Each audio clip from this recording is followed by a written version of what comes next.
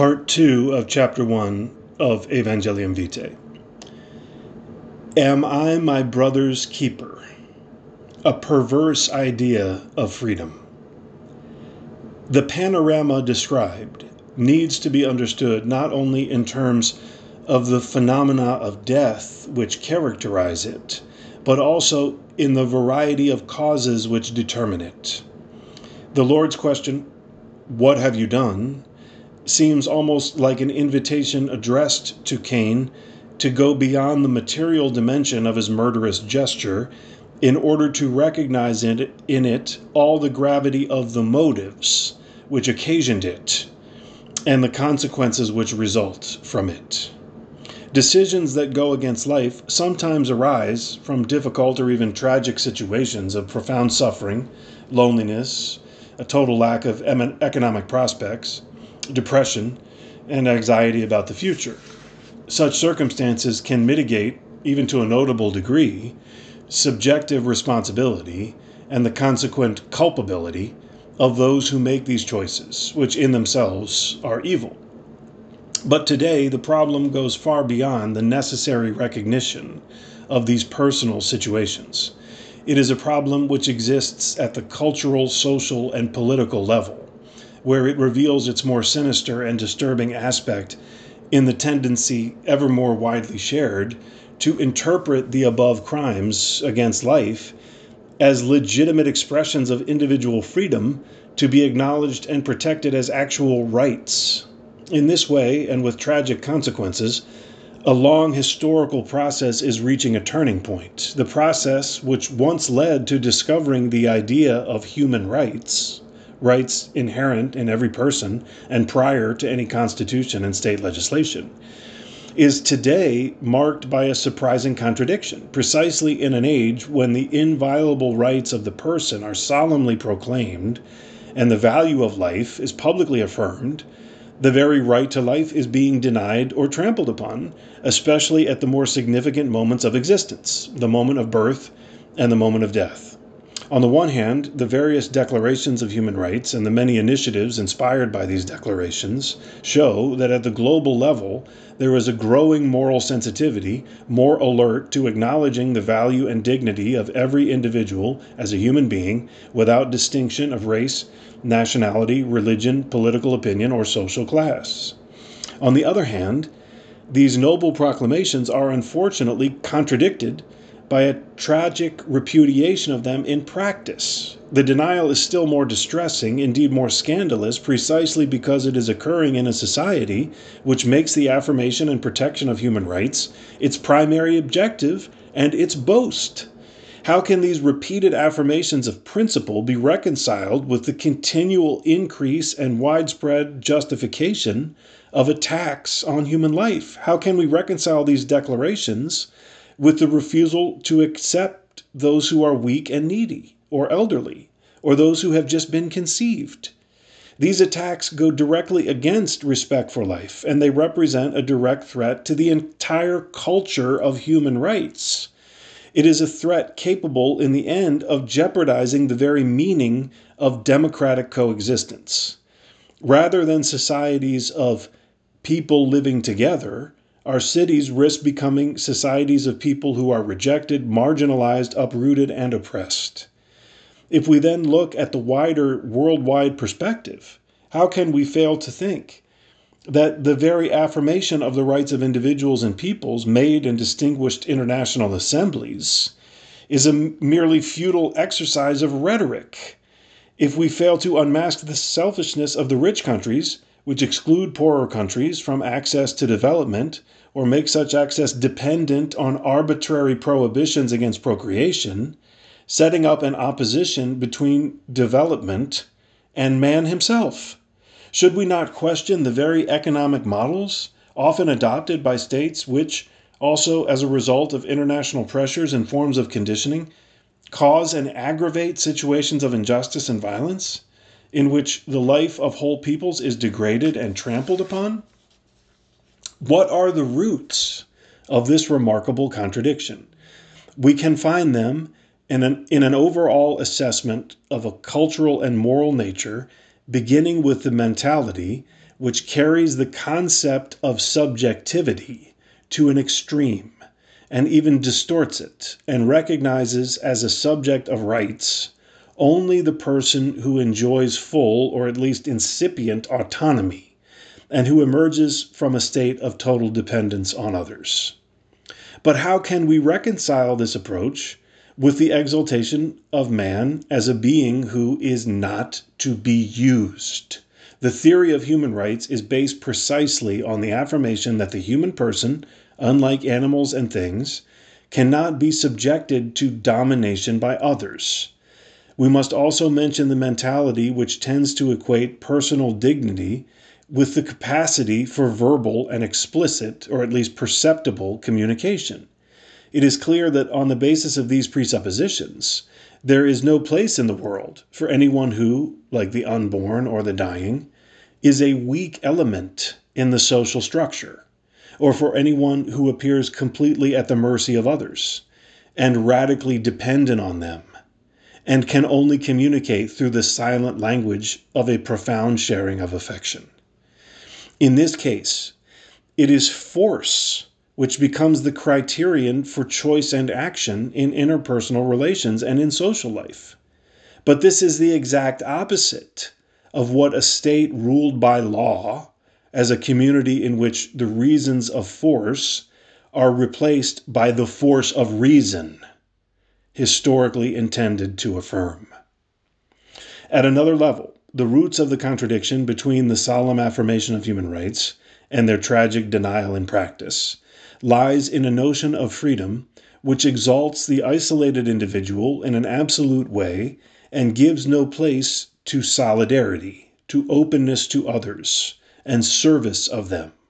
While it is true that the taking of life not yet born, or in its final stages, is sometimes marked by a mistaken sense of altruism and human compassion, it cannot be denied that such a culture of death, taken as a whole, betrays a completely individualistic concept of freedom, which ends up by becoming the freedom of the strong against the weak, who have no choice but to submit. It is precisely in this sense that Cain's answer to the Lord's question, "Where is Abel your brother?" can be interpreted. "I do not know. Am I my brother's keeper?" Yes, every man is his brother's keeper, because God entrusts us to one another.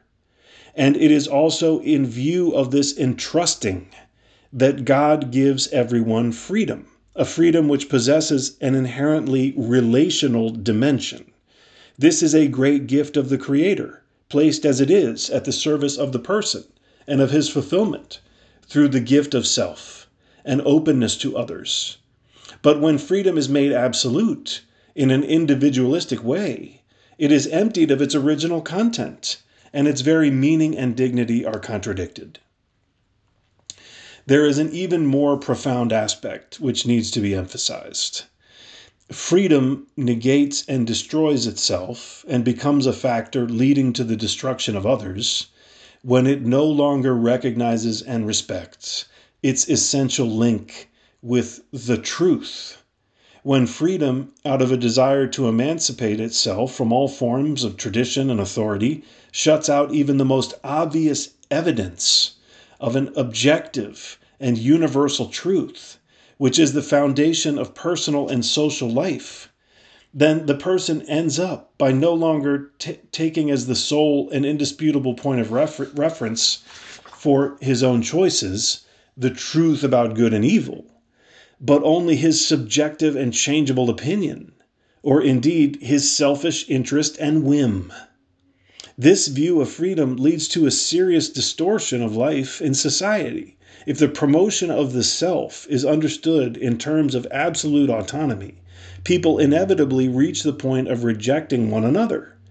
Everyone else is considered an enemy from whom one has to defend oneself. Thus, society becomes a mass of individuals placed side by side, but without any mutual bonds. Each one wishes to assert himself independently of the other, and in fact intends to make his own interests prevail. Still, in the face of other people's analogous interests, Some kind of compromise must be found if one wants a society in which the maximum possible freedom is guaranteed to each individual. In this way, any reference to common values and to a truth absolutely binding on everyone is lost, and social life ventures on to the shifting sands of complete relativism. At that point, everything is negotiable. Everything is open to bargaining, even the first of the fundamental rights, the right to life. This is what is happening also at the level of politics and government. The original and inalienable right to life is questioned or denied on the basis of a parliamentary vote or the will of one part of the people, even if it is the majority.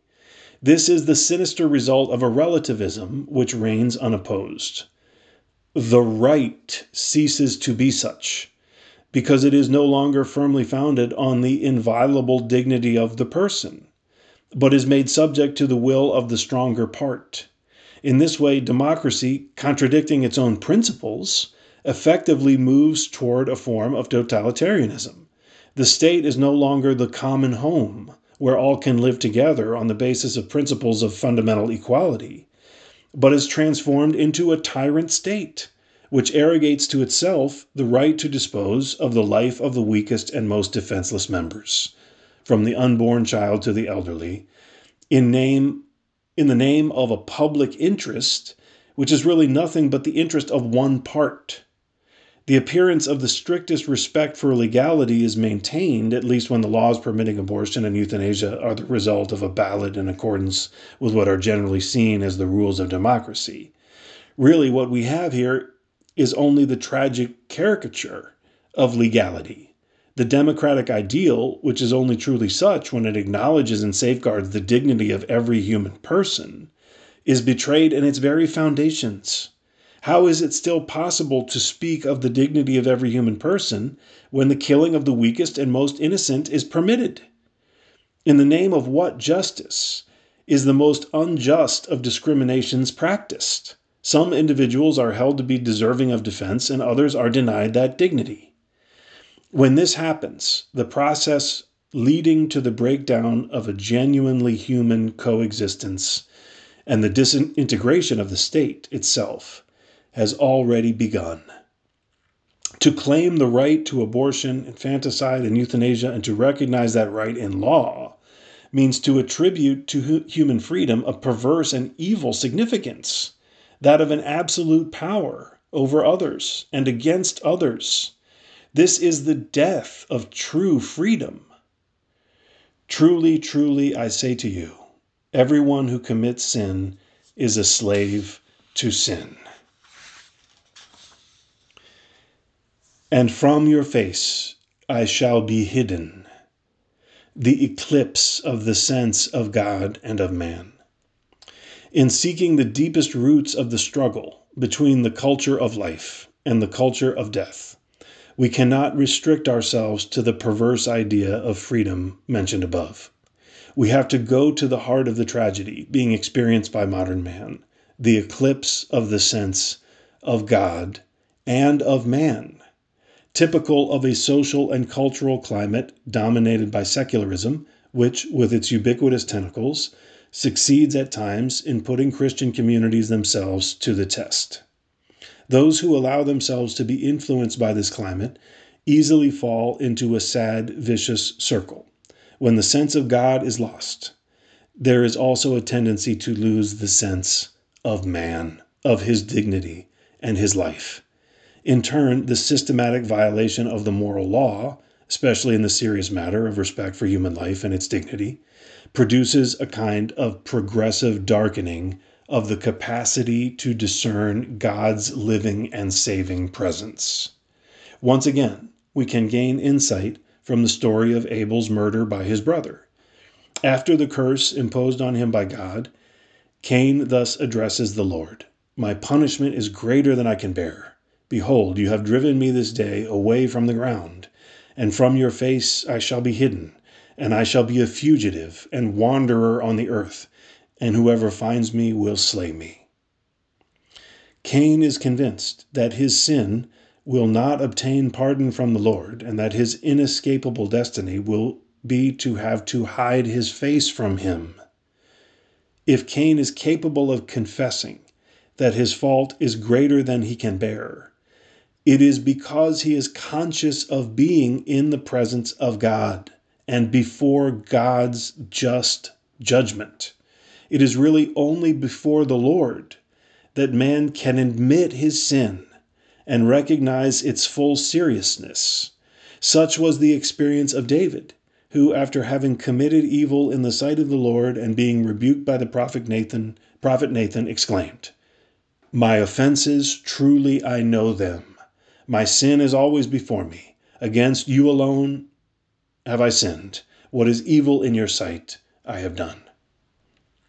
Consequently, when the sense of God is lost, the sense of man is also threatened and poisoned, as the Second Vatican Council concisely states. Without the Creator, the creature would disappear. But when God is forgotten, the creature grows unintelligible. Man is no longer able to see himself as mysteriously different from other earthly creatures. He regards himself merely as one more living being, as an organism which at most has reached a very high state of perfection. Enclosed in the narrow horizon of his physical nature, he is somehow reduced to being a thing, and no longer grasps the transcendent character of his existence as man.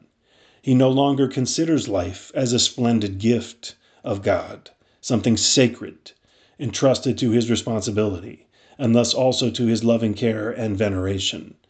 Life itself becomes a mere thing, which man claims as his exclusive property, completely subject to his control and manipulation. Thus, in relation to life at birth or at death, man is no longer capable of posing the question of the truest meaning of his own existence. Nor can he assimilate with genuine freedom these crucial moments of his own history. He is concerned only with doing and using all kinds of technology. He busies himself with programming, controlling, and dominating birth and death. Birth and death, instead of being primary experiences demanding to be lived, become things to be merely possessed or rejected. Moreover, once all reference to God has been removed, it is not surprising that the meaning of everything else becomes profoundly distorted. Nature itself, from being mater, mother, is now reduced to being matter, and is subjected to every kind of manipulation. This is the direction in which a certain technical and scientific way of thinking, prevalent in present-day culture, appears to be leading, when it rejects the very idea that there is a truth of creation which must be acknowledged, or a plan of God for life which must be respected.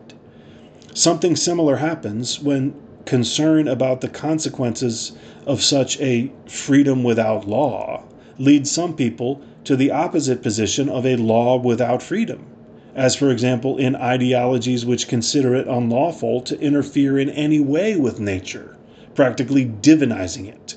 Again, this is a misunderstanding of nature's dependence on the plan of the Creator.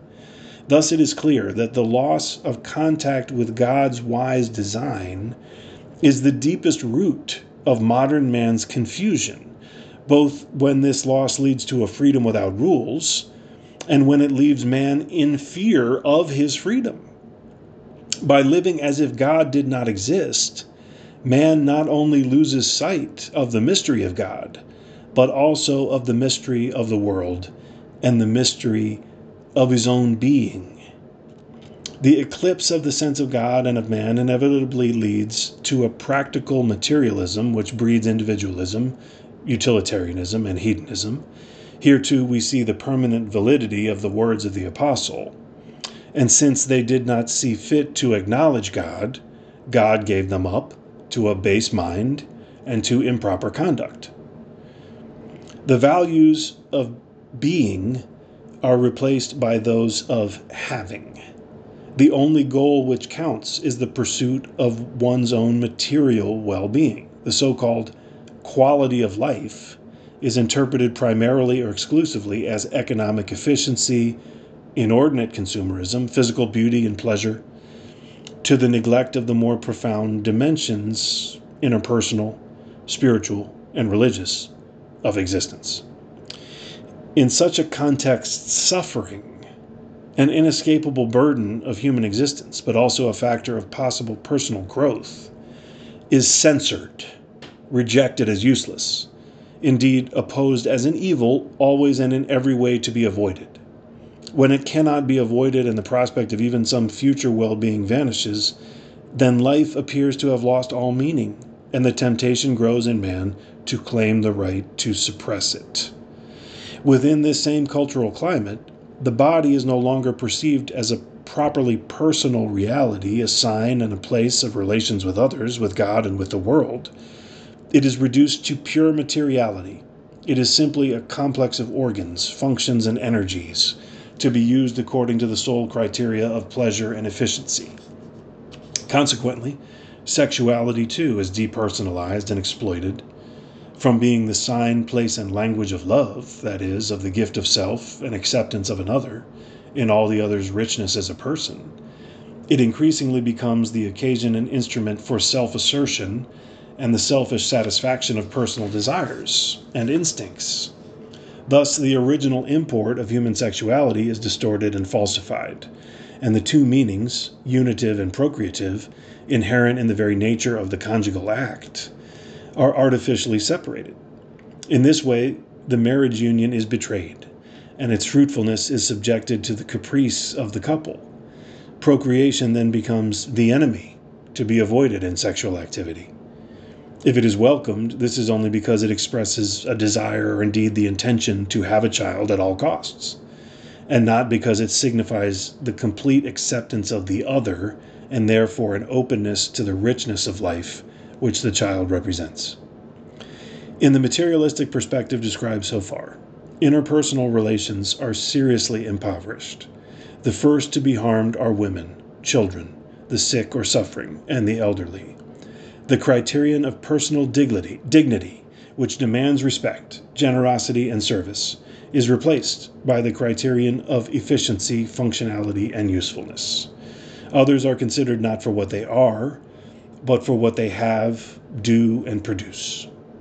This is the supremacy of the strong over the weak.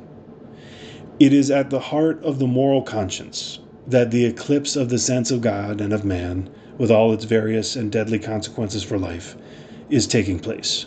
It is a question, above all, of the individual conscience, as it stands before God in its singleness and uniqueness. But it is also a question, in a certain sense, of the moral conscience, quote unquote, of society. In a way, it too is responsible, not only because it tolerates or fosters behavior contrary to life, but also because it encourages the culture of death, creating and consolidating actual structures of sin which go against life. The moral conscience, both individual and social, is today subjected, as a result of the penetrating influence of the media, to an extremely serious and mortal danger, that of confusion between good and evil, precisely in relation to the fundamental right to life. A large part of contemporary society looks sadly like that humanity which Paul describes in his letter to the Romans. It is composed of men who by their wickedness suppress the truth, having denied God, and believing that they can build the earthly city without him. They become futile in their thinking, so that their senseless minds were darkened. Claiming to be wise, they became fools, carrying out works deserving of death. And they not only do them, but approve those who practice them. When conscience, the bright lamp of the soul, calls evil good and good evil, it is already on the path to the most alarming corruption and the darkest moral blindness. And yet all the conditioning and efforts to enforce silence fail to stifle the voice of the Lord, echoing in the conscience of every individual. It is always from this intimate sanctuary of the conscience that a new journey of love, openness, and service to human life can begin. Next time, part 3 of chapter 1.